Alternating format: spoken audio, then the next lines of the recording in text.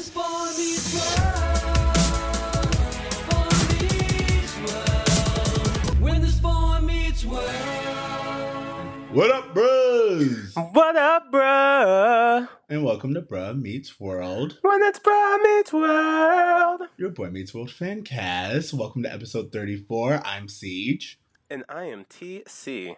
And we have a guest today. Woo woo. Yeah, Arini. You want me to say my name? Yeah, go for it. Arini, hey. Yeah. Hey, Arini. Thanks for joining us today. She literally came in like in the last minute. I watched that episode and I was like, this needs another voice. You know what? And I'm so glad that you're here because I literally thought the same thing. The entire episode, which is funny, it's about like men trying to figure out what women want from other men. And I was like, oh man, like they just need to talk to women. We should talk to women. Yeah. And then you came and that kind of settles the whole issue. When he said that and I pressed play on the episode, like within 2 minutes, I was like, oh, I get it. I get why you need me to come through. Yeah. Well, that was the thing. We've been talking, like the last few episodes have been very like female heavy or like about how this show doesn't handle women really well. Mm-hmm. And then when I saw this episode, I was like, we can't just do it again with just the two of us. This was a good Okay, one. so we have questions that we ask everyone. And just be completely honest, what's your history with Boy Meets World? Like, I never like watched it like consistently, but I would watch it sporadically throughout childhood. So I'd watch it when it was on ABC, then I watched it when it was on Disney Channel. But I don't think I've ever sat and like watched a whole season in its entirety, like episode to episode. But there's all the different nuggets and like the key, like the big, you know, the cabin episode, the ski trip, and all that stuff. I remember those. So yeah. The anxiety. Yes. the ski trip episode is so funny to me because it's like, I remember it, but I never thought it was as big of a deal as it was. Oh, When I I watched it live and it was a very big deal. What I'm saying is, like, I'll talk to strangers and they're like, oh, like everyone remembers that episode. And Yeah. I think for some reason, our young hearts, the episode where Corey cheats on Topanga is just like a moment. Because they were Corey and Topanga. And like, also, like, it's Corey. Like, how could he cheat? Yeah, exactly. Yeah. I mean, Well, I have my own thoughts about that, but well, he you know. does. But I think it's one of those things where Boy Meets World taught us very early on that like even nice guys Aren't fuck that up, nice. and we just chose to ignore that Yeah. part. Until we couldn't ignore it anymore. Exactly. I would say that I think that and the Scream episode are probably the most memorable episodes that people have of the show. Her name made a cameo. The Scream. Yeah, Yeah. when Jennifer Love Hewitt. Love Hewitt, Hewitt. yeah. Yeah, I remember that one. That's such a good. Those whenever I bring up the show, those are the two episodes that people always reference. Yeah, that's really interesting. So, did you remember this episode?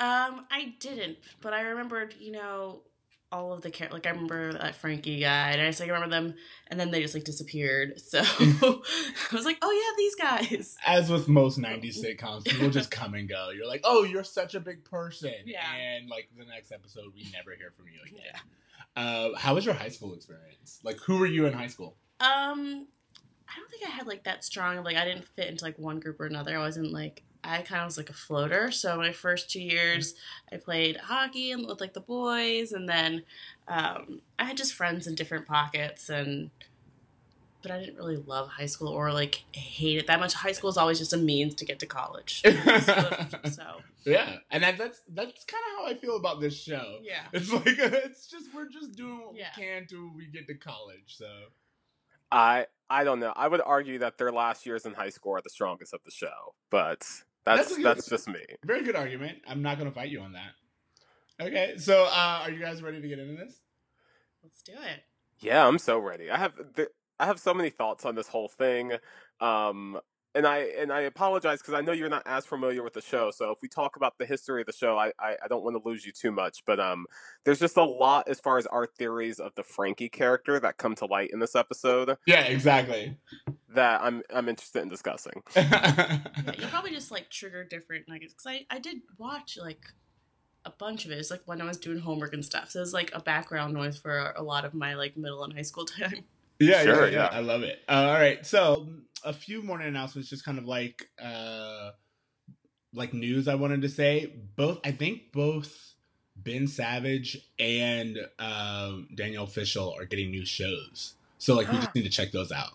What? That's Yeah. exciting. Yeah, I think like they both announced that they're getting new shows, and that's always cool to like see what they're doing and up to. So yeah, I just love them. Just keep working, guys. I love seeing you. exactly. Also, I mean, like, I'm like in the most non creepy way. Ben Savage lives in Santa Monica. He's like right there, and like they were both in Venice the other day because Instagram tells you all these things. I'm not stalking them, and I'm just like, I just don't know what I'll do if I like run into them. You just, bro, I know you don't want to be that person. You have to take a picture. Yeah, you have to be that person, don't you? Like, I feel like if I have a podcast dedicated around you, it's like legit for me to be that person. Pretty big fan. Okay, all right, tell me about it. Tell me about it. Okay, this is episode 13 of season 2, Cyrano. In a retelling of Shakespeare's Cyrano, Corey and Sean help Frankie the Enforcer woo Harley's lady, Gloria. When the betrayal is revealed, Harley surprises everyone by seeking advice from the most unlikely of sources. Corey's mom, Amy, who is in the middle of her own B story when Alan buys her a trash compactor for their anniversary. Okay, first thoughts. What are your first thoughts? We'll let you take the floor. I've witnessed the whole like Corey's mom and dad situation probably a dozen times at least in my childhood, to the point where my mom will just text me like, "Tell your dad this is exactly what I want for Christmas or my birthday or Mother's Day. Like, don't leave him to his own devices," because he's not coming from a bad place, but that's just like how a lot of men think. They're like, "Oh, you said you needed some shoes, like running shoes. I got you some running shoes," and like that's not like why would you like work. And it's kind of something like I've learned to accept. And I get it too with my dad. I'm like, "Oh wow, like it's nice that you actually went out and got me something, but this is not me at all. If this is something you also bought my grandmother, I don't know why you think I would like this too." It's really funny to me because my mom did things completely differently. Like by the time I was 12, my mom was like, "Yeah, I don't like this gift," and I was like, "Wait, what?" But I went out and I like made you this, or I got you this with my money, and she's like, "Yeah, I don't like it." Oh, she did that to you? I thought you were saying, no, she did it to me. Like, I was like 12 years old. I was like, "Mom, I got you this thing for your birthday," and she was like, "Yeah, no, that's not cutting it." And so I learned. You learned the hard way that you gotta think when you buy exactly. kids. I definitely feel that there was a lot of learning that happened. Well, I hope happened on the show. The one thing I will say about the Amy storyline, just my first initial reaction was, I understand exactly where she's coming from. I'm 100% on board with it. But I did feel like she throws a lot of shade at Alan for this thing, and I just didn't feel all the shade was deserving. I felt like, oh, he obviously felt bad about it, and he like, oh, I cleaned the gutters, like I'm doing chores around the house to make up for it, and she was still just like mad shade at him. Well, no. Here's the thing. I'm gonna defend Amy real quick because my first thoughts was, I think this may be my favorite episode so far, because we use every single character, with the exception of Morgan, is used in the right way. Like everyone forgot about Morgan. The writers forgot about Morgan. Well, actually, they mentioned Morgan. He was like Alan's like, "Oh, I did something with Morgan. Like I helped her with her homework or something like that." Yeah. So even she's mentioned. We use every character in the right way for the right amount of time, and we even get like the classic Feeny that we haven't gotten in a while. That's a note I took as well. And I was like, this might be our first episode this season that there's a Feeny by the fence lesson talk. Exactly. And I felt like the last few episodes definitely needed more aged wisdom and less the boys figuring shit out on their own. Exactly. And so so there's that, but then also Amy is right. They've been married for 17 years. If you don't know by now, like that's another thing. It's just like you ain't never ever know me. Exactly. No, you don't. Ooh. Nice reference. But no, it's one of those things where listening to it, like first of all, trash compactor for an anniversary gift. Jesus Christ, bro! Trash compactor? Like, are you serious? It has the word trash in it. It cannot be a gift. It can never be a gift if it has the word trash in it. Very good point. But not only that, I was like, where this comes from is it's an idea of him being like, oh, she was like always talking about this and that this is something she wanted. Yeah, but she didn't want it for herself. She's not just like laying on bed being like, oh my god, a trash compactor would make my day. That's something for the family. Yeah. She's like, you know what this family needs? Do you know what Yeah. us as a unit could Mhm. use? And he's like, oh, this will really make her day. Well, Yeah. how is this? Yeah. How is you getting a gift for the entire family making my day? And that's where I was like, no, Amy has every right to just look at him. I kind of want to argue a little bit on Alan's behalf, and I never Go agree for with it, go Alan. for I it, don't like yeah. him as a character, but to me, it did feel like, at least in his mind, he was being thoughtful. He was like, you know what she's been talking about for a really long time? Like, to him, this was a sincere, like, I put thought into this. It just wasn't what you wanted, which is fine. I can get you something else, but don't be mean to me about it. I don't know. Excuse me. She said exactly what the problem was, which is like, this would have been a great gift for Tuesday. Like, if this Which I was a- totally agree with. I if totally he- agree with. The problem wasn't that he got her a trash compactor. It's the fact that he saved it for their anniversary and was He like, was so proud. It was so like sad, just like because we all knew what was gonna happen. exactly. And he Even was Phoebe like in was- his head, like I got it, this trash compactor. And was like, What's funny? Oh, I'm so sorry. What's funny is that even Eric, Yeah. in his young age, seems to understand that this isn't something they want their names on. Exactly. Yeah, that's the whole thing. Like Feeney, like here's the thing. He goes, "You put coal in that thing, you get diamonds." And Feeney's like, "Maybe that's where you should have gone with this."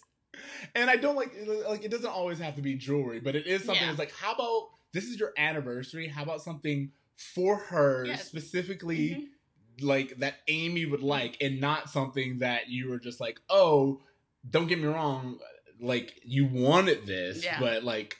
How was this like? I feel like Christmas would be Yeah. a great opportunity for this. as long Like, as- go the hell out of Philadelphia. Like, go on a vacation. Like, what are you doing, Alan? Exactly. So I don't know. That's my first thoughts. Any other feedback? Just that we learn a lot about Frankie in this episode. I don't know if you know this, but we've have this theory that Frankie might be gay, which ended up not being the case in this episode. But we've had a lot of evidence to support that argument.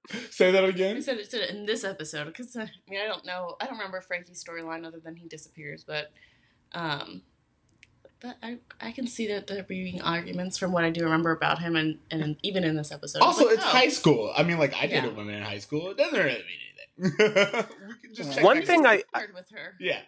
One thing I do want to say is that I feel like Frankie's feelings towards Gloria, who I have a whole lot of thoughts about. We're about to go into is roll what call. is what I think is the defining issue with the show, which is this kind of overly fairy-taled, flowery love that doesn't seem to be coming from anywhere sincere or genuine. He doesn't even really know her, yet he's willing to sacrifice a friendship and like say my love is an ocean. Like, it doesn't really mean anything. And I just feel like that's part of the issue I have with the legacy of Boy Meets World is this idea that like love is the most important thing and you're nothing without love, and it has to be this really fairy tale romantic Cory and Topanga romance, when I just don't feel like that's a very attainable thing to put out there. So I don't know. I think a lot of youths are just in love with the idea of being in love, and I feel like even when as the episode went on and he kept talking and like saying all these quotes, I'm like, dude, you gotta chill. I don't feel like this is a lot for this girl. Yeah. Like, I don't think you loved her that much, but yeah.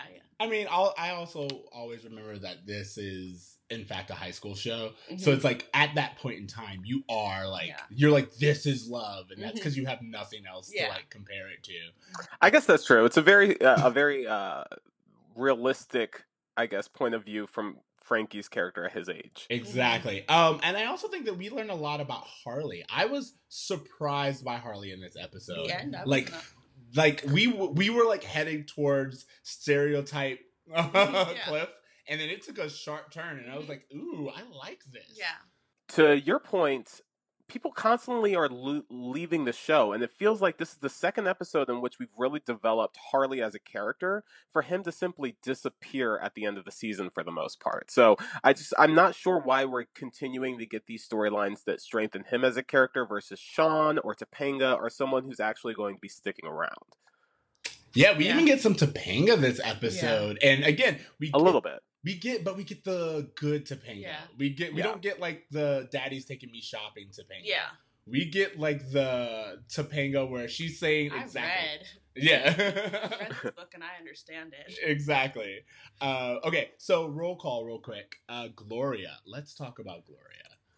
I don't get it. Like, Yeah, can you tell me? I was like, okay, I guess, this is just teenage love where she's the most popular or the prettiest girl in the high school, so everyone's for some reason head over heels in love with her. But I was like, dude, chill. It's not that exciting. For me, it was way more of she's the only other person willing to entertain their Italian stereotype. So Yeah, that's that. My note was, we meet Gloria, who is essentially a Guido version of Sandy from Greece, and I'm just still left wondering what time period are we in on this show, because it's 1990s, yet Harley and Gloria are straight out of Greece. So wait, just a quick question. Gloria hadn't appeared in No, episodes this is before her this. very Okay, this first is her episode. first episode. Okay.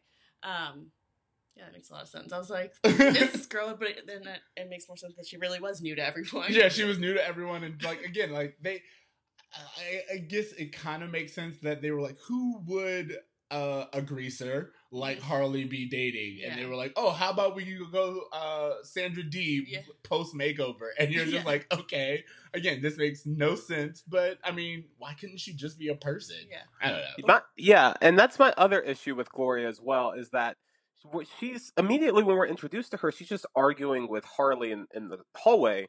And we see Frankie just like kind of sad because he's just so in love with this girl he can't have, this unrequited romance.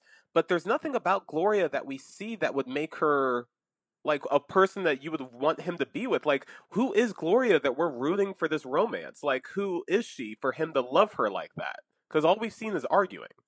No, Yeah. exactly. And what she's mad about is like, I can kind of get the argument, but it's not as like, it's not same as like Amy and what's the dad's name? Alan. Yeah. It's like not nearly on that level. So I'm just like, Yeah. Although I will say they had like a few fun bits, like when he was like, "You got me tires" or something like that for our anniversary. yeah, that one was. And he's like, "I got you tires." She's like, "You got me 3." And I was like, "That was funny." You know what? And at one point in the show, I'm just like, damn, trash compactor and tires are practical ass gifts. Like, do you know how much tires are? Yeah. 3 tires? Yeah, You're talking about like $400, man. I don't know. Again, I understand what you're saying. No one's saying that practical gifts shouldn't be received. Everyone's saying that practical gifts during anniversary are an easy way out, which is even what like Feeney's basically saying. He's like, you chose like the easiest thing, you didn't have to think. So you didn't have to think about her.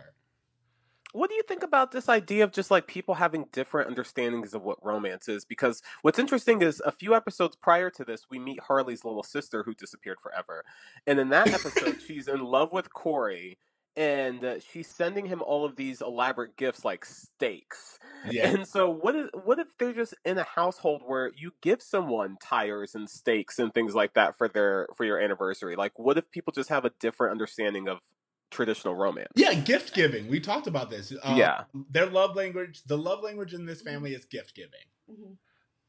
Yeah, and it just I don't know. I just feel like some of these gifts, although not what you would think of immediately as an anniversary gift, it does seem like there is some thought being put, at least on Alan's part, there is some thought being put into the gift, whether or not it was a good idea or a bad idea. It sounds to me like you are being very defensive. And I never defend Alan. I genuinely have disliked him as a character up until this point, but I don't know. I felt that we can keep going. I won't. No, it's fine. It's fine. I will say that, like, all right. So to get back to the episode, we start off with like the Cyrano plot. You know, like they're reading Cyrano. This classic literary work that we've gotten to again. This is our 14th book we've read this year so far. So our theory is, our theory is that they have one of those textbooks where it's like you get like a chapter or two of each of the because there's no way they're reading these books. Sean's not reading 14 books. That's a very good point. 13 there's episodes. no way Sean's reading. And so what's interesting is that we are talking about Cyrano, which is this, this character that is kind of not traditionally attractive, and he helps this other man get this woman that he's in love with. And Turner's like, hey guys, what do you think about this? And all the guys think it's they call him a dip, which I'm not really sure what that is. And then all the girls are like, it's romantic. And then Topanga says something which is really interesting. Boys don't understand passion and romance, and will never understand women. And that's why all of you will spend half your lives confused and the other half paying alimony. Which I just thought was a really funny bit. And it's also, it makes me wonder, because we talk about this all the time about how, overall, the stories don't seem to favor women, but it does seem there's at least one woke chick in that writer's room who inserts lines like this, who speaks for Topanga. And where is she when all of these overarching themes, which are kind of playing women down, where is she then to kind of interject and be like, hey, maybe it should be more than just one Topanga line that sticks up for women? I love that you said that, because how I looked at this episode was, again, we, like, the past few episodes have been really shitty towards women. Yeah. And I feel like whoever was in the writer room was like, you know what, we gotta fix this. Yeah. Because this whole episode, the theme is like, listen to women and consider what women want. And I like that. I just feel like whoever was in the writing room was like, yeah, we need to rework this and really consider the female characters in our stories. So yeah, be interesting to see, like, just look at the credits and see the changes, because clearly there's something happened where we dropped half these characters. Like, something happened here, and just wondering if those were, studio notes or what. But clearly they're starting to make some changes. Yeah, I think that's a good point, if it was studio notes or not. But also I feel that someone mentioned, or I was looking at something on our Twitter, and someone was like, they talked about how what they did with this series is something that you don't really get to do very often, which is like, they just experimented. They just kept trying new things, and then whatever works, they went with. And I think that's important. That is true. Which, I'm sorry, go ahead. Changes and cast changes that you, as a kid, might have seemed weird, but as an adult, you're like, oh yeah, they were really just making a lot of choices and trying out and seeing what would stuck. And I think by high school, they found their rhythm. Yeah. Just what I was going to say to your point about shows having their time to find their voice and kind of figure out their characters. Not something you really see anymore. Did you notice that they're bringing back TGIF? I saw a trailer for it. And it has Fresh Off the Boat. It has that Speechless sitcom. And it also has a new show with Fred Savage. Fred Savage, Ben's older brother, from Wonder Years. And I was just interested to see, like, wow, I wonder if ABC is still going to let these shows take some time to like I don't know how well Speechless is doing, but there's a new show with Fred Savage, and I'm just interested, like, I don't know. Well, like, it doesn't seem like television now gives a lot of time to experiment anymore. So I think that is kind of the great thing about 90s, is that, when you didn't have the competition of cable and Netflix, when there was only a handful of channels, you kind of felt a little bit more secure in your place and didn't feel the need to kind of rush things off the air as quickly. Yeah, I think that's what they're doing with Fresh Off the Boat, because Fresh Off the Boat definitely has gone through some changes. I remember the first, like, the series creator left the show after the first season. Yeah. He did the narrations too, right? Exactly. The first season. And then they got rid of it, and they just changed some things up, which is, like, it's unfortunate. I don't know what he wanted to do, but Fresh Off the Boat was like a really funny sitcom, and it's set in Orlando, which is also like really funny. Yeah, it's always funny to see, like, Hollywood's take on Orlando. What we have is this overall theme of men have a hard time understanding what women find romantic, and I'm interested, now that we have a female guest, do you feel this is an accurate, like, have you experienced a lot of this, of like men trying to do things that were romantic and just failing miserably, even though they have good intention? It's hard to find men to try and do anything romantic Thank these you. days. So here's the thing. I can't even get them to do the basic communication. So Arini and I really bonded over, like, dating and like dating boys in LA in general, and so it was really funny to me when you asked that question, because my initial thought was like, oh wait, they're doing romantic shit. Yeah. No, yeah, I'm not getting a lot of romantic shit. I'm like still working on, like, hey, can you just, like, text me a couple times a day? Exactly. So if someone gave you tires, you would actually find that to be quite romantic. Tires, maybe not, but, the traditional, like, oh, don't get me pots and pans gift, I would take that at this point. I'm like, you know what? You know I've been doing some cooking, so I'll take that pot. Yeah. I'll take some pot too. Exactly. I'll take some pot. Yeah. Give me something. Like this whole like I like Ubered all the way to your house. It's not like that romantic. Like, dude, come on. Yeah. That's like the bare minimum. Like guys get away with the bare minimum these days, and that's why we're not getting romantic gestures anymore. I mean, we really like the bar for dudes is like It's- so low. I feel like we dug a trench and Yeah, like, it's to, like, lower. just get- yeah. And like that's where the bar is because again, like it's crazy that like even the idea of like what is romantic anymore? Like what would you Mhm. consider romantic, especially like I don't know. I At don't this know. point, like I had like one guy plan a date, like, and it was a nice date, but it was like that was like so romantic because he just planned a date. He wasn't like, yo, want to come over or you want to get a drink. Like it's like, oh wow, we had dinner and drinks and dessert. Like wow, that's amazing. Oh, he likes it. Yeah, that's like the how high romance has gotten so for me. TC, where are you at? What are you doing?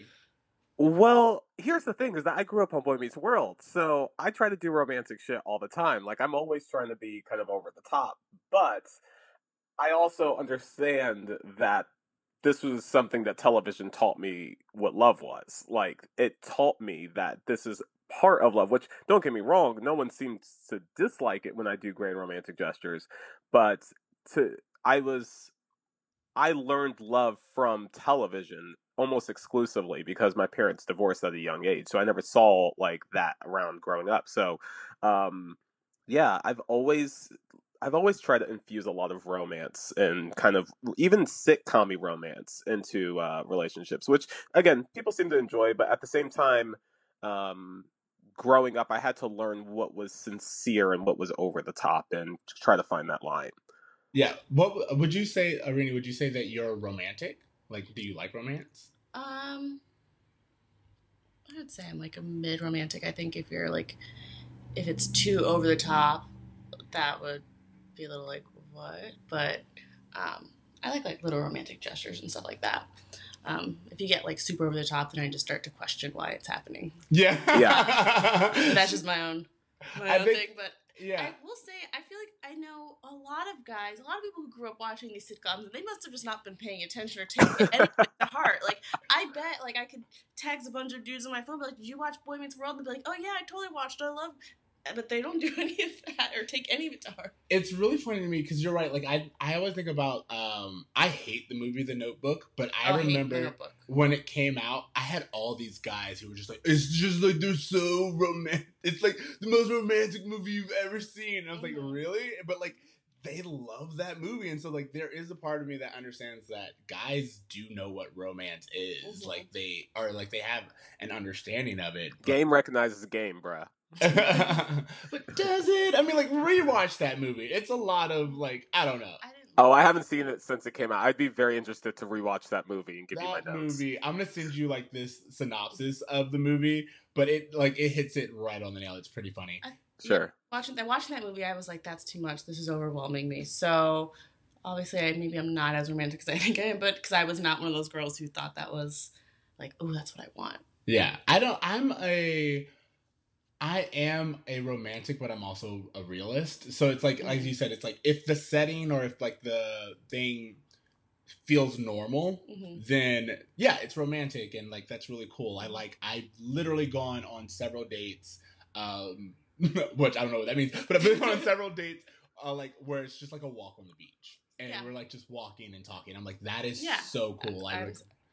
Yeah, sincerity plays a huge part in romance. Like, it needs to feel like it's coming from a place where you're like, hey, I'm genuinely, trying to think of something that would be good for you, trying to, like, create a romantic setting. I'm putting thought into this without it coming across like, I'm doing this, so now you owe me. Like, it just needs to have this, like, feeling of being thoughtful, but not being, like you're trying to get something in return. Yeah. And I think you can read that sincerity in the smallest of gestures and the biggest of gestures. That's a really good way.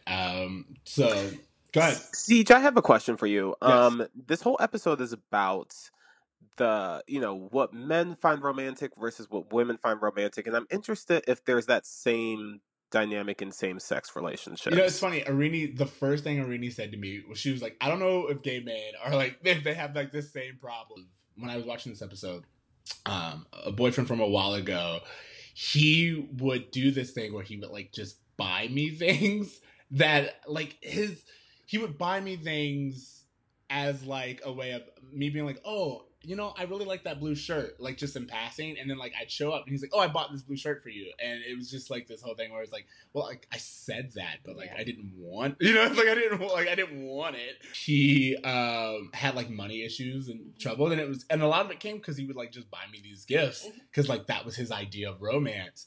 And to apologize, he would buy me flowers. And I was like, you're not getting the core issue. Yeah.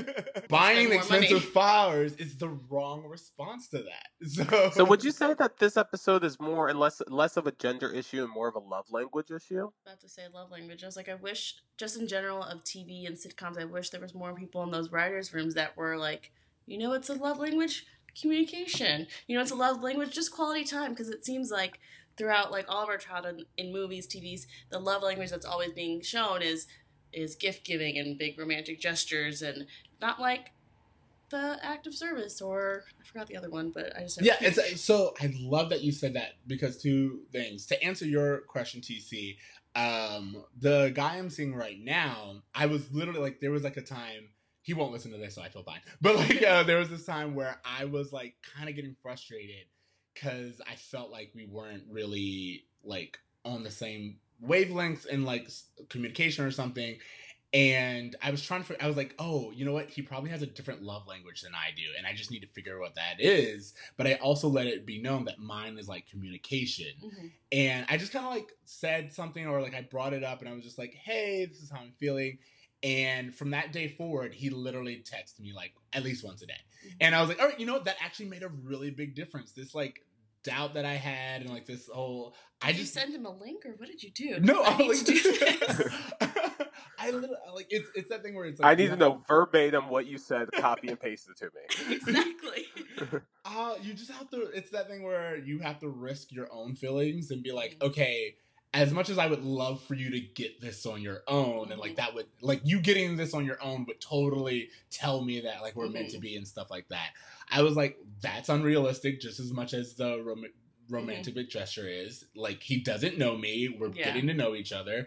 So I just went up to him and I was like, hey, I was like, do I communicate to you too much? Like, is the amount that I'm texting you a lot? Like, is it like excessive for you? Because for me, I like with you and TC, I get text messages throughout the day. Like that's just and so for me, someone texting me or communicating with me throughout the day, that's my way of being like, oh, you're on my mind even if I don't see you. And I don't need to be around you in order to like know that you care.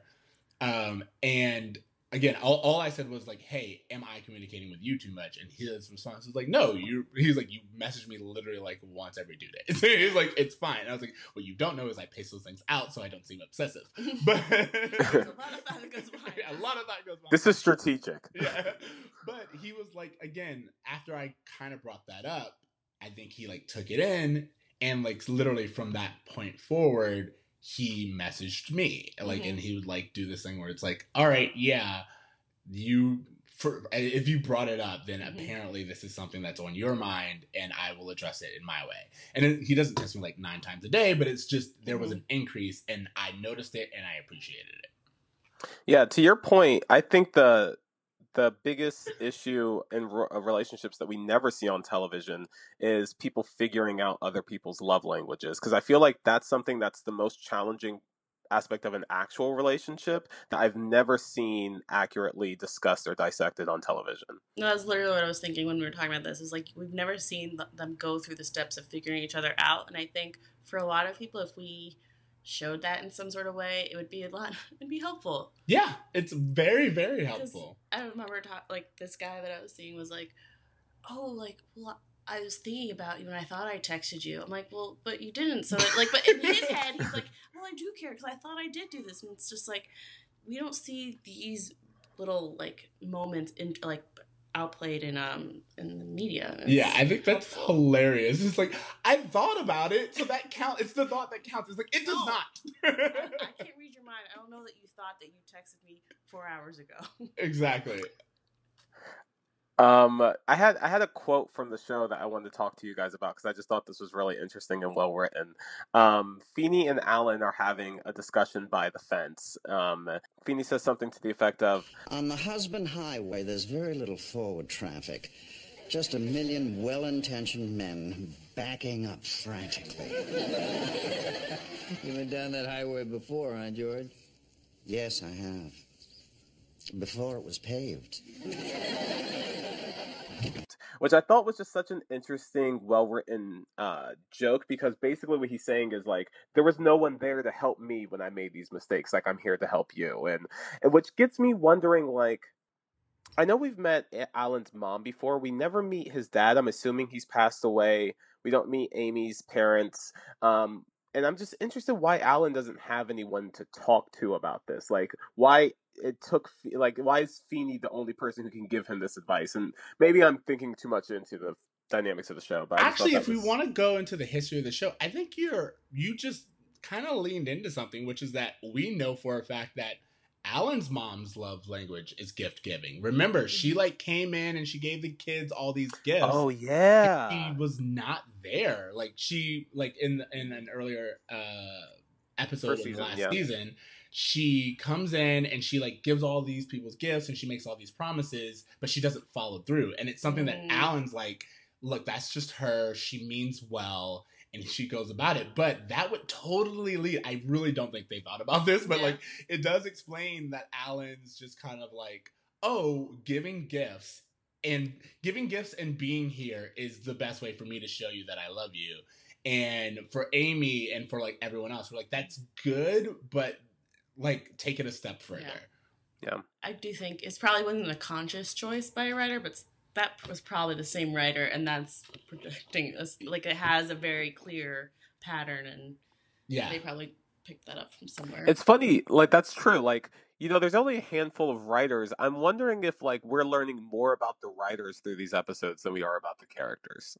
Oh, that's a very good point. Maybe we should start doing that. I mean, I know plenty of podcasts that are like, oh, this is like a Johnson episode, so we know what we're going to get. And I'm like, maybe we should we should start pointing out the writers and figuring that out, because I think that would be an interesting thing for us to track, having watched all the episodes. Exactly. But yeah, I think what I loved about that analogy is, first of all, Alan's like, it's very few people going forward. And it's mostly well-intentioned men backing up. And I like, first of all, living in LA, I could totally see like this grid of traffic of men just being like, I got it, I'm sorry, like and then also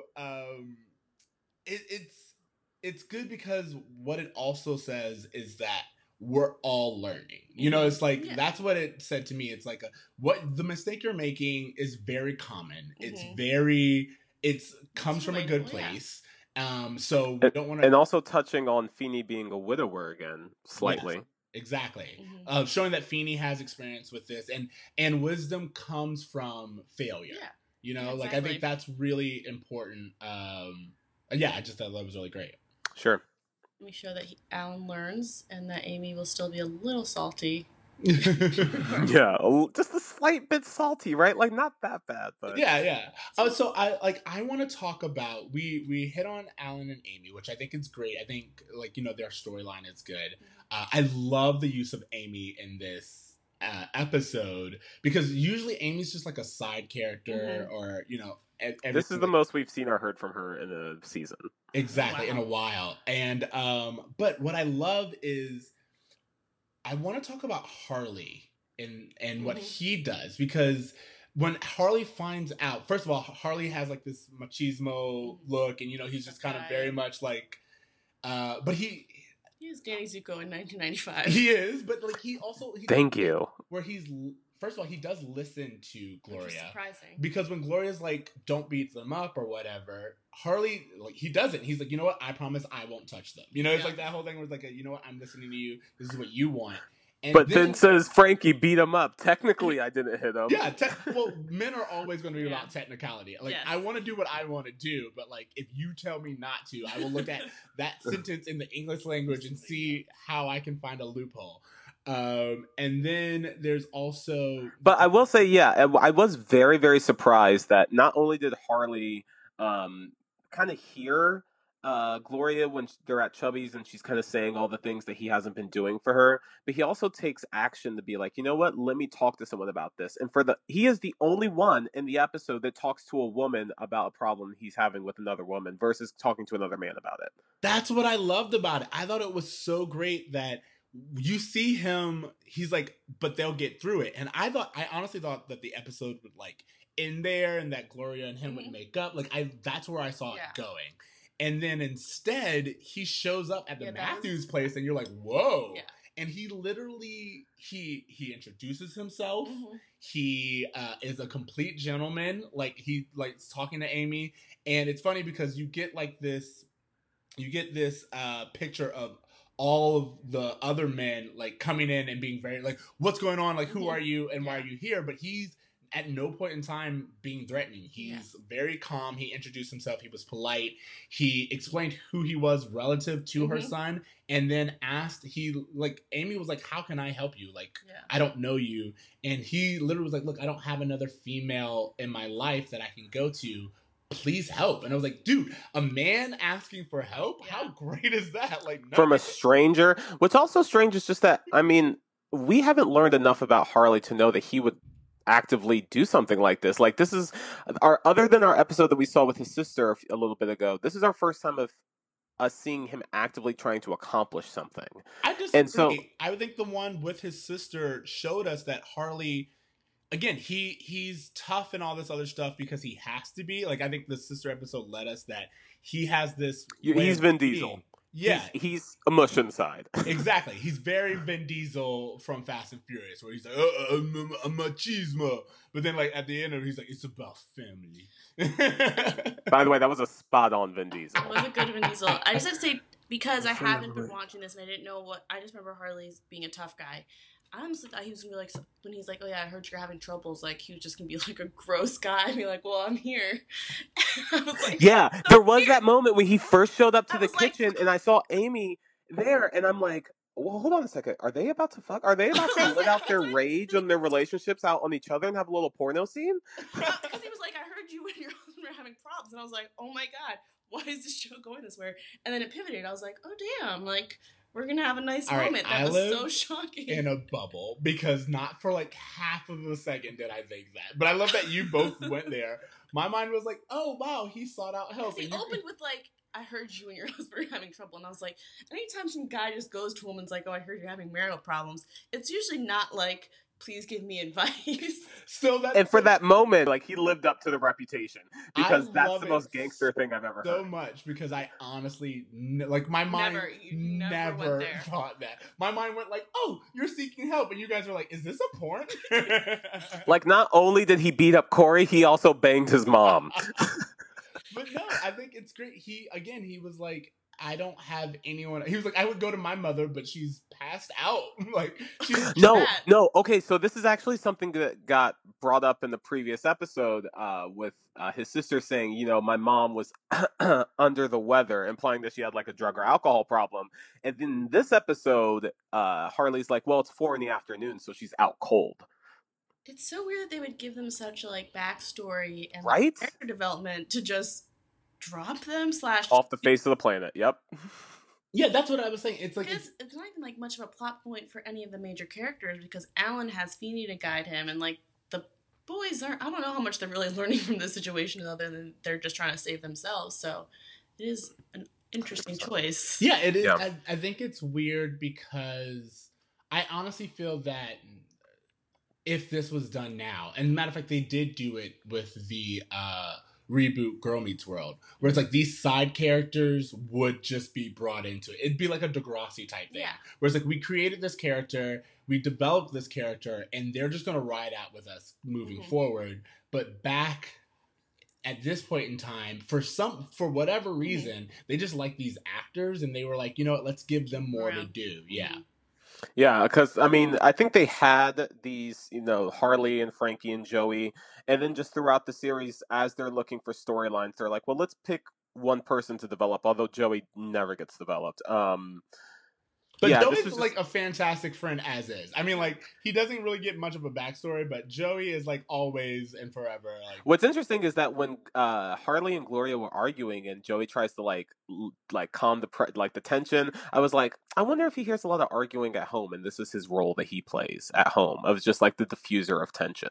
But yeah, he also seems to be very like his role is, and again, like kind of like throughout the season we've seen, he's very supportive of like, and he doesn't pick sides. He's never like. That's what I remember about him. Like, Yeah.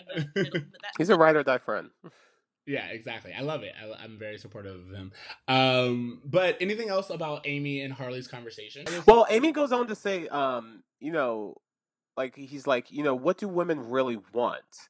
And Amy goes on to say that all women really want is to feel appreciated. And I guess I just wanted to know how you feel about that. I think that's true, and I think that, but to add to that is that each woman feels appreciated in a different way, and that's what I Yes. think a lot of, not just men, but people in general need to realize that. Yeah, I think everyone deep down they just want to be appreciated, and Amy and Gloria seem to be feeling appreciated in a similar way, and but that might not be the next person who won't feel that way. But that's too deep for these kids, and I think what you said is on point. Yeah. I also loved I loved that. First of all, I was like, that's my not Feeney taught me, but Amy taught me. Like, so we have a segment called Feeney taught me where we like say the lesson of the episode, and I'm like, this is like an Amy. Amy taught me that it's just like that. Yeah, the whole overall thing is that people want to be appreciated, and I like what you added to it. It's like in their way, in their specific way, because kind of back to the love languages thing, Alan does show that he appreciates Amy, but he does so in a way that's completely self-centered. Yeah. And then also that leads me to my next point, which I love, which is that Harley, in any other TV show, I feel like Harley would have done like a grand gesture to get Gloria back. And what he says is, no, if I'm going to give her what she wants right now is Frankie. Yeah. And I'll have to wait my turn and the next chance at love. And you're like, holy shit, you guys nailed it. Yeah. Well, to be honest, I mean, they kind of emnighted you because really, if you are following the Cyrano thing, like they kind of set him up to be that Cyrano figure who kind of lets his unrequited love go and allows the female to be happy. They've discussed it in the beginning of the episode. So you're left wondering at the end, like, is he a dip or not? Well, Is this romantic I or thought not? it was going to be, Frankie's ultimately the Cyrano. He's going to realize it was, she's meant to be with him and let that go. So it was like a surprising arc and change. But good for you, TC, for also catching that, because I did not catch the fact that you're right. In the very beginning, they tell us that when you truly care, you sacrifice what you want. And as you said, I think we were kind of set up to believe that that would be Frankie being the one, but it's actually Harley. You guys just blew it. Like, I already liked this episode. You blew it out of the water. Well, what's interesting too is that Harley goes like Amy. When Amy and Harley are talking in the kitchen, Alan comes in. He starts interjecting his 2 cents, and then he's like, "Who are you?" And he's just like, I'm just a fellow who took a wrong turn on the highway of love. So you have that continuation of the highway of love coming back in as well. Exactly. It's a well-written episode. What's interesting, too, there's a part where Harley's like, I'm not into the feelings and emotions. And Amy's like, well, that's what it's all about. What has it been about for Harley up until this point? Is it just sex? Like, what is going on in these relationships that without communication and emotion, like, what is his definition of a girlfriend? It was probably just sex. And now all of a sudden someone came in to make her feel appreciated, and it's like kind of flipped him, like tossed his head, and he's like all confused. Exactly. There's that point where he goes, what more does she want? I'm already with her. It's like, it's that male ego of like, I'm already fucking her. I think she gets that. She's appreciated. She gets how lucky she is. His love language is physical touch. Is that what it is? I forgot. I read that book recently. Physical touch. Yeah, that's one of them. So he's like physical touch and gift giving. I like it.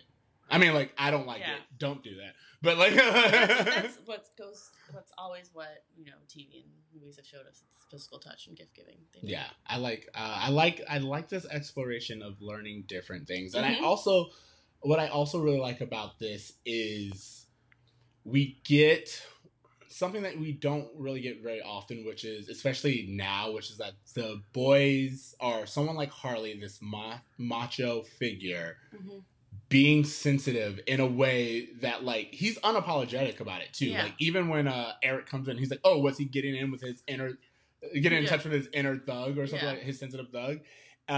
Amy's like shooing him away, but it's just like Harley doesn't apologize at all. He doesn't even try to like gain any status back and like put up this defense. He's just like, no, I needed assistance, and he's almost the most secure in his masculinity more than any other character on the show.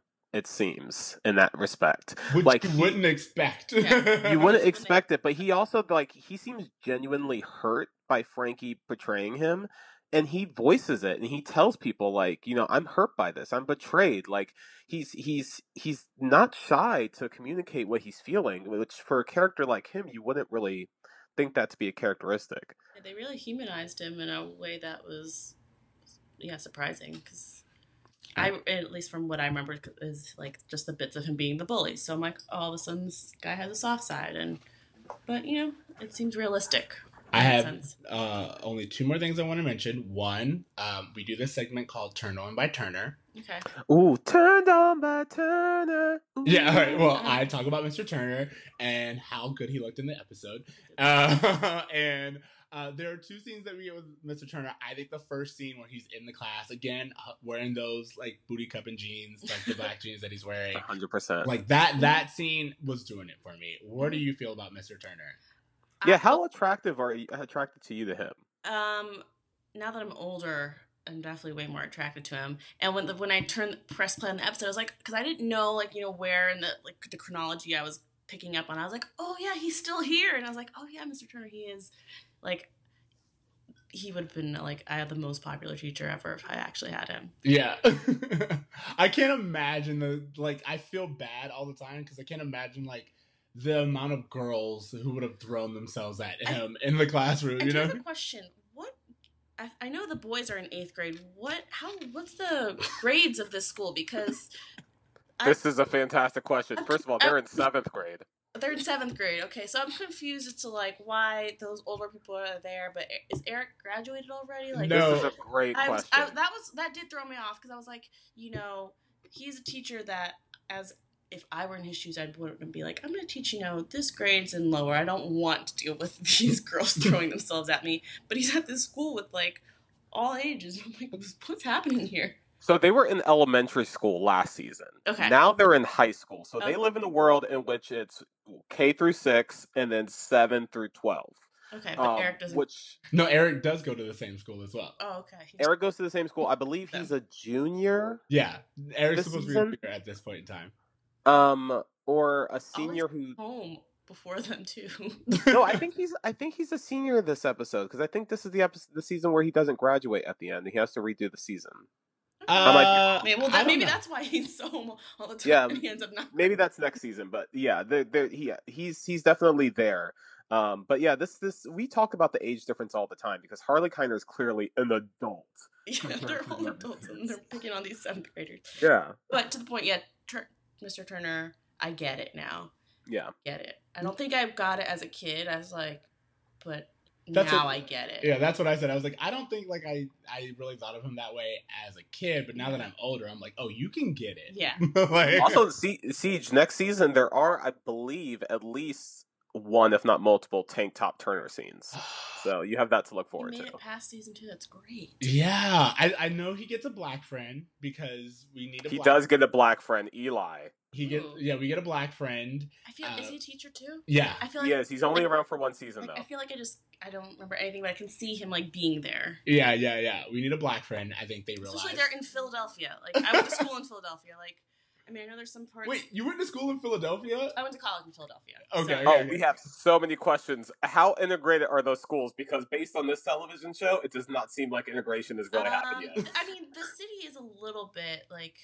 I don't know how it was in the 90s, but everyone that I know that lived in Philly in those ages, they went to private schools, so they probably weren't that integrated. I mean, obviously, they're definitely not going to school in West Philly. They must be going up in, like, the suburbs, and I can see that being a lot whiter. And it looks like my school, like where I went to school. Well, what's really funny about that is I did think in this episode that we're getting more of that plot line of the Matthews being the ideal family And that there's others, everyone measures themselves against. Like I literally saw that where it's like Corey's like, oh, well, my family is going through this, and Harley's like, oh wait, you Yeah. mean like these, Yeah. like your parents even have issues like this? It's not just my people, and then like. Do you remember that being like like the arching theme of like, oh, these are like the poor kids, and they're and like that, how they try to intersperse it, but it does come across. Well, what I will say is just, one thing we discussed is that Michael Jacobs was heavily influenced by shows like Leave It to the creator, heavily influenced by shows like Happy Days and Leave It to Beaver. And if you watch either of those shows, especially Happy Days, like the Cunninghams are that family that like everyone comes over and everyone talks to, and that they're kind of the center of not just Richie, but his group of friends as well. So I think that's where we're seeing, as well as the heavy 1950s influence of Harley, we're seeing that dynamic brought in as well. That makes a lot of sense. Yeah. Okay. Any other notes? Do you guys want to? Yeah. I just wanted to talk quickly.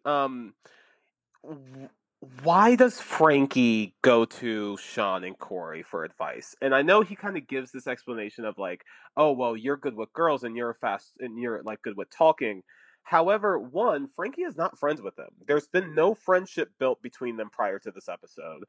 And neither Sean or Corey have had any success with women since the season began. In fact, the whole season has been about them being unsuccessful with women. So I'm just not sure why Frankie is talking to them instead of just being frank with with Harley, because it seems like Harley would have understood maybe. I don't know. It just seems like that would have been a better road to go down. This was my very last point, and I wanted to bring this out, which is that you're wrong. Sean has always been successful, and what Frankie says is that women seem to like you. Yeah. He says that. Yeah, that's true. That I guess you're right. And then also when they set it up, because remember when Frankie's being quiet and they run into Corey and Sean. Like Corey and Sean made fun of Harley, and then he, with that line where they're like, "Your hair's not greasy," he puts his hair in it and he slips on the locker. Yeah, exactly. So funny. This show does like physical comedy really well. But so when that happens, they're like trying to talk their way out of it, and that was when I realized Corey's funny and Gloria's laughing at Corey. Yeah. But Harley, in many countries, what I said about your hair, it might be considered a compliment. For example, Greece. That's funny. Harley, why would you waste your time pounding us when you could be spending it with Claudia Schiffer's cuter sister? Oh, I don't know that I would say cuter. Turn it off. Turning it off, sir. They get themselves out of trouble with Harley because of the fact that Corey's able to like be the funny one, and Sean's just like, I guess like it's charming, but he's directly hitting on Gloria. And turning it off, sir. Yeah, exactly. Yeah. So you're saying that Frankie, it's not based on what he knows of Corey and Sean, but it's really just based off of that one scene where they're interacting with Gloria. Exactly. That I think they probably like they didn't seem that scared of Harley, and I think Frankie deep down was still a little scared of Harley. So he's like, if these kids aren't scared of him, then maybe I can learn something. From him. Dude, Harley will bang your mom. Like you got to be careful. All right, but I really love that you brought that up, because that was my last point, which is just the fact that we see, which we've kind of known as viewers, but it is really interesting to see these two types of males' approach to dating, which is that Corey's the funny one. Like that's what makes Corey charming, is that he's not nice like guy. as much of a sex symbol as Sean is, but like he's funny and he's like he has that timing down, and then Sean is just like the cute one, but he doesn't like ride on his looks. He's very assertive with it, and he's a smooth talker. Like he's the one who is like inside the locker talking, and I think that that was just interesting for me. I want to know why Frankie like I guess as an audience we're supposed to support Frankie going out with his best friend's girlfriend, right? Like, that's an interesting place to put us as an audience. I didn't think it was gonna last. Like, I thought it was gonna be like a really like failed misstep, and that we would be sympathizing with Frankie. I didn't think that. Like, it paid off. Yeah, I didn't think it was going to pay off. I didn't think I'd be in the position to be like, hey, you are now dating your friend's girlfriend. That's Yeah, weird. it's a very I will say that part of this episode is a surprise because when you go into it, you just think you know how this is going to play out. Yeah. You think you know all the twists and turns, and it ends differently. And because of that, I think like because it takes so many twists, you're just confused by the end of it. And you're like, exactly. am I Yeah, because at happy? one point when they're arguing at Chubby's, I thought, oh, okay, so Gloria only went out with Frankie to kind of prove a point to Harley. But then that didn't seem to be the case. She just like, no, we're broken up, and I'm banging your friend now. So that's just what I thought was strange. I love how whenever anyone, male or female, has like I don't know, feelings towards another person or like shows interest, TC immediately is like, oh, so they're banging now. Probably not everyone, but Gloria seems like, well, no, maybe that was just she seems like the type. No, I was like, well, no, maybe that's just because she was with Harley. Like maybe with Frankie, they're having long talks and walks and Yeah, she's getting what she couldn't get from Harley. Yeah. All right.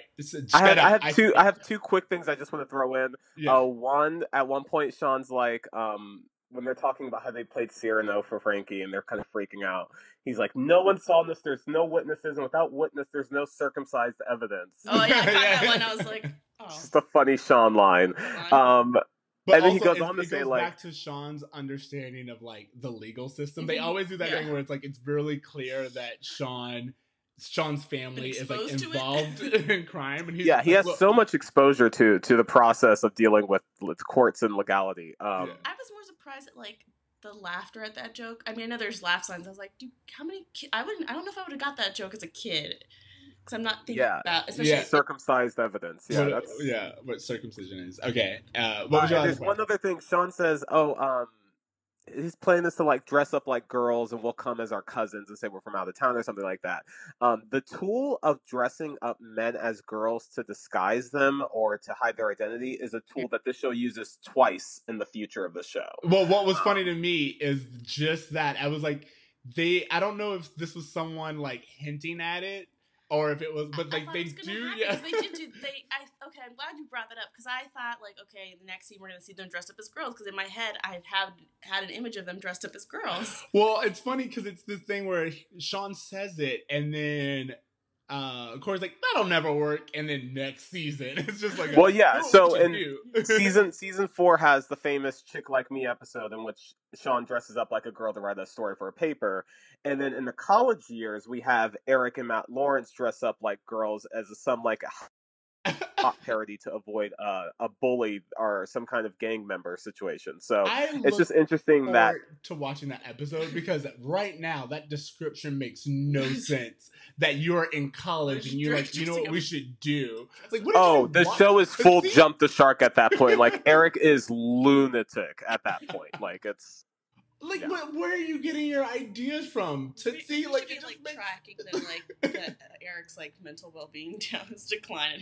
No, I mean it is a direct parody of the movie Some Like It Hot. Like I think that's the point that they were trying to make. But yeah, it's just the reality of the show. Like there's some time travel episodes. Like we really go all over the place. Like it's 90s sitcom. Like you have to kind of take it with a grain of salt. Yeah. Well, what was I gonna say? It's just on your point is like tracking Eric's decline. He's so normal in this episode. And I was like, it's a different character. Eric. One of the fan theories that we have is that the entire series is based through Corey's perception, and so it's pretty much one of those things where it's like as Corey changes his thought process of people in his life, then their character changes because it's like when he's younger, his brother's like the suave, a cool older brother, and then like right now he's starting to be on equal footing with Eric, and so Eric's starting to get a little bit dumb, and then there becomes a point where Corey's clearly more mature than Eric, and so he just sees Eric as a buffoon, and that's kind of why it switches this way, and it's more so because it's not that like Eric hasn't always been this way. It's just like Corey's perception. I also think that the more they make Sean brooding, the more they take his kind of goofy material and pass it off to Eric. Yeah, because what I remember is just like over the top, goofy, like dumb Eric, and I was like, oh, this guy's just kind of like chill, Yeah. and like he had that Yeah. sense to be like, no, we're not putting our names on this card, and I was like, that's not the Eric I remember. Yeah, I love it.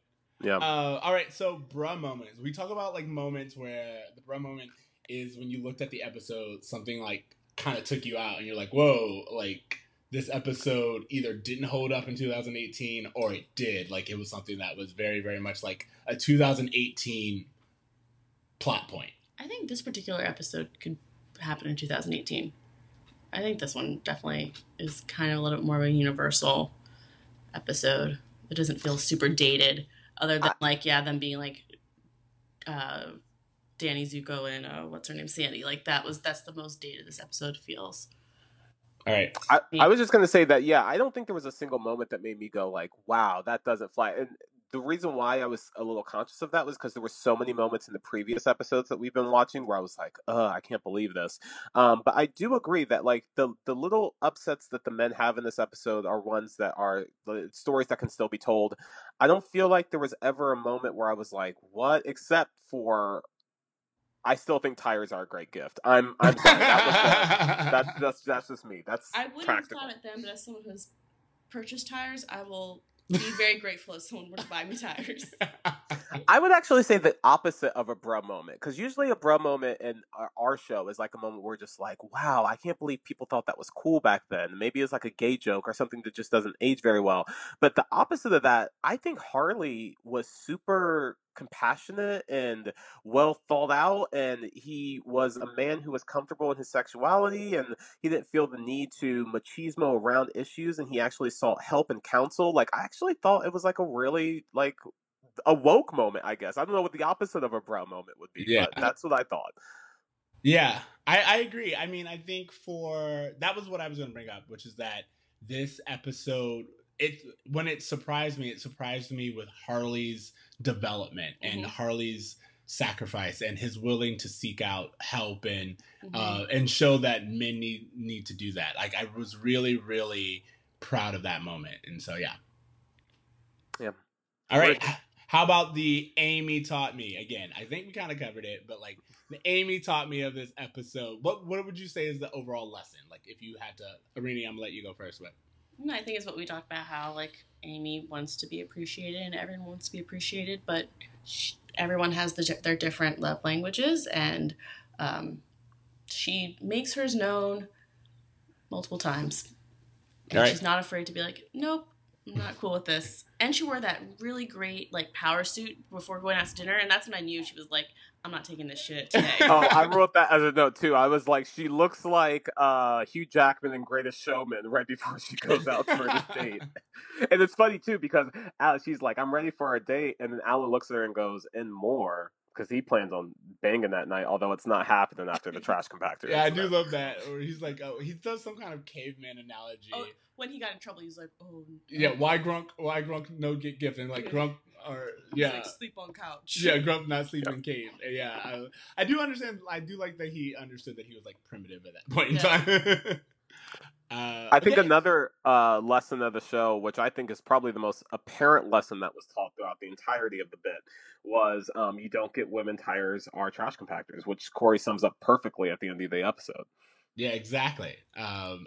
No trash. No trash. Just don't get trash. If it has trash in the title, don't give it to them. Give it to me. Okay, so grades. What grade would you give this episode? What grade? I thought it was a pretty solid episode. I thought it was like a pretty like B+, A-. Like I liked it. I enjoyed it. It surprised me. It wasn't predictable in the way a lot of these sitcom episodes are. Yeah. I was going to say B+ as well, actually. And what I kind of liked about this episode, which I know, like I said, we've been watching these, all of them. What I liked about this episode is that Corey was more of a Hey Arnold type of character, where he wasn't really going through a journey, but he was assisting other people on their journeys. And I feel like that worked a lot better than Corey on his journey, at least the past few episodes, because it's just been a lot of like, just it's children figuring out issues without any of the wisdom that comes from the adults, and that's been the last few episodes. Whereas this one, I felt like we were able to get wisdom from Feeny, we were able to learn from Amy, and I don't know, like Siege mentioned at the beginning of this episode, every character was there and they represented and they gave exactly what they were supposed to give. So I say B plus as well. Yeah, and because of everything you just said, I'm gonna just give it a solid A, and I'm giving it an A for all the reasons that you said. I mean, I think that B plus is really great, but for me, compared to all the other episodes we've been watching recently, not only was it well written, we got really good comedy, but we also had a really good balance and use of each one of these characters. We get our first real Feeny moment that we had, and we get more of Amy than we've gotten. So for me, this just nailed it. It just really hit it out of the park. So It was really well written. Like the whole idea that Cyrano, like actually like living out Cyrano while they're doing, I just thought it was really well done for a show that didn't have like this show doesn't have to infuse this ancient like this classic literary works. And I think they do a really good job of making it borderline interesting to kids who are just like, you know what, I don't know what the story's about, but based on this episode, I might want to read it and look into it. So exactly. Oh, also, this is just something I want to note. I said Shakespeare earlier. This is not Shakespeare, so please don't. no, yeah, it's like it's not. But it's like I said Shakespeare, ignore me. Okay, homework. Our homework is when we have like recommendations or things that we think people should check out. Do you have anything?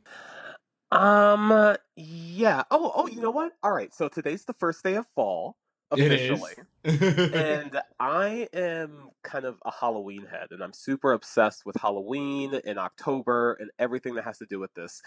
So I'm gonna recommend a horror movie actually that's on Netflix. The movie is a foreign film from South Korea. It's called Train to Busan. I think I'm saying that right.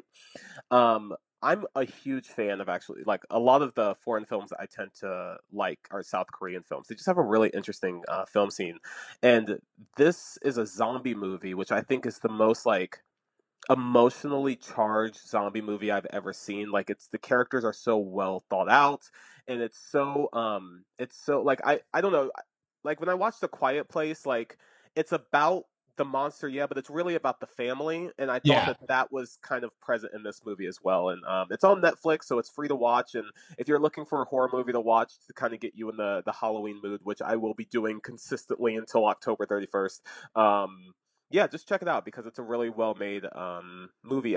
Again, foreign subtitles, but it's really beautiful. So on that, like I have two, but I guess I'm gonna do like half of one real quick, which is last night I saw A Simple Favor with Blake Lively and Anna Kendrick. better Has good reviews. said. Like it looks very is- Lifetime in it the is trailer, but it's so good. Like not like here's the thing. Henry Golding. I went in there. It does have Henry Gold in it, and I went in there with like zero expectations. I knew nothing about the movie. A friend recommended we go see it, and I was like, all right, cool. And within the first 5 minutes, you're like, oh, this is funny. Yeah. And well, Blake, it's directed by Paul Feig. So. yeah, and then Blake Lively comes in. This woman just has no business being this gorgeous. It's disgusting. You're like, calm, like you're just watching it. You're like, oh my god. But it turns out it's a little bit of a thriller. It's a little bit of a comedy. It's a little bit of a murder mystery. It's a really really good film, and it shocked me. So I recommend that. I also, based on what you were saying earlier, there is this comedy special of this comedian that I've been really a big fan of called Daniel Sloss. And on Netflix, he has this special. It's under his title Daniel Sloss Live, but there's this segment called Jigsaw, and he goes in exactly on how our generation is in love with the idea of love, and how we'll stay in relationships or we'll do all of these things because what we're being told is the most important thing that you can get in your life is love, and like if you don't have it, you're incomplete. So when you brought that up, I was like, that's so dead on for like what this special was about, and basically about. He says this thing which I really love, where he was like, if you have to love yourself first, and if you only love yourself 20%, someone can come along and love you 30%, and you're like, oh my god, that's so much. You love me so much, and he's like, that's literally less than half. Like it's less than half right off the bat. But you're just so used to not loving yourself that if anyone shows you a little bit more, you're infatuated with them. So it's a really good special. Check that out. And the last little bit that I will say is the movie Grease. I actually checked out Grease again. Does not hold up. It does and it doesn't, and I'll show you like this thing. But like Grease is, I mean, because of At one point in the movie, Rizzo says, "Get out of here, guys! This ain't no gangbang." That movie, it does say a lot of things. Like what someone pointed out to me, and I'll share this, is they were like, we come really hard on that movie. We come down really hard on that movie, but in reality, it has characters like Rizzo, she owns her sexuality. Yeah. Like there's this part where Danny's like, bite the pickle. He's like basically like, suck it, and she's like with relish. She's just like, oh yeah, I'll do it. And what? And I looked at it again and just re-examining it. It has some pretty good messages, even though there are things where you're like, yeah, maybe we could do better. I actually think Grease 2 has better messaging, even though it's a way worse movie. I will refuse to watch Grease 2. All right, anything else? Are we good? Yeah, we're good. All We're right, good. thanks so much for Thank joining you for us. having me. This Thank was you. fun. Yeah. Do you want to throw out any social medias out to anyone? You don't have to. I'm currently rebranding, so. Okay, cool. It's so funny. Like maybe I also. Actually, I do have a food one that go for it. I just started my food blog because I'm learning how to cook and taking cooking classes. So it's for Spork SPORK sake SAKE. I love it. For spork's sake. Yeah. I love Which, it. by the way, I'm such a huge fan of sporks because I despise spoons and I think they're pointless. I just think they're like the underdog and they don't get the credit they deserve. Do they make metal sporks? Because I would get that in a heartbeat. I don't know. I feel like someone does. I feel like on Amazon we could find them. Probably not in Target, but on Amazon we'll find some metal We sport. have access to the entire world's resources through our phones. Okay, so to close us out, thank you for listening to Bro Meets World. Remember, you can find us on Spotify, iTunes, Stitcher, YouTube. Make sure you leave us a rating. We love hearing from you guys. Keep messaging us on Instagram, which seems to be your faves. And you can find me on Twitter at Extra Siege. That's XTRACEEJ. Tonathy. You can find me at A Braver Me on Instagram. You can also find me on Twitter at Anna Kendrick RT, Anna Kendrick Retweets, where I retweet everything that Anna Kendrick tweets. Been doing it for about 1.5 years now. It'll be 2 years this December. I'm never been more proud of anything I've accomplished in my life. Well, honestly, it's really funny. When I watched A Simple Favor, I was like, TC has to watch this movie because you love Anna Kendrick so much. So again, I picked it on random. It had nothing to do with my relationship with Anna Kendrick. I just thought it was a funny idea, and I've been doing it for so long that I can't stop now. Okay, Arena, would you do us a favor and read this part right here? Remember to dream, try, do good. Late, brah. Yeah, later, bro. Later, bruh. I didn't have the R, but that's fine. Thank you so much. Peace.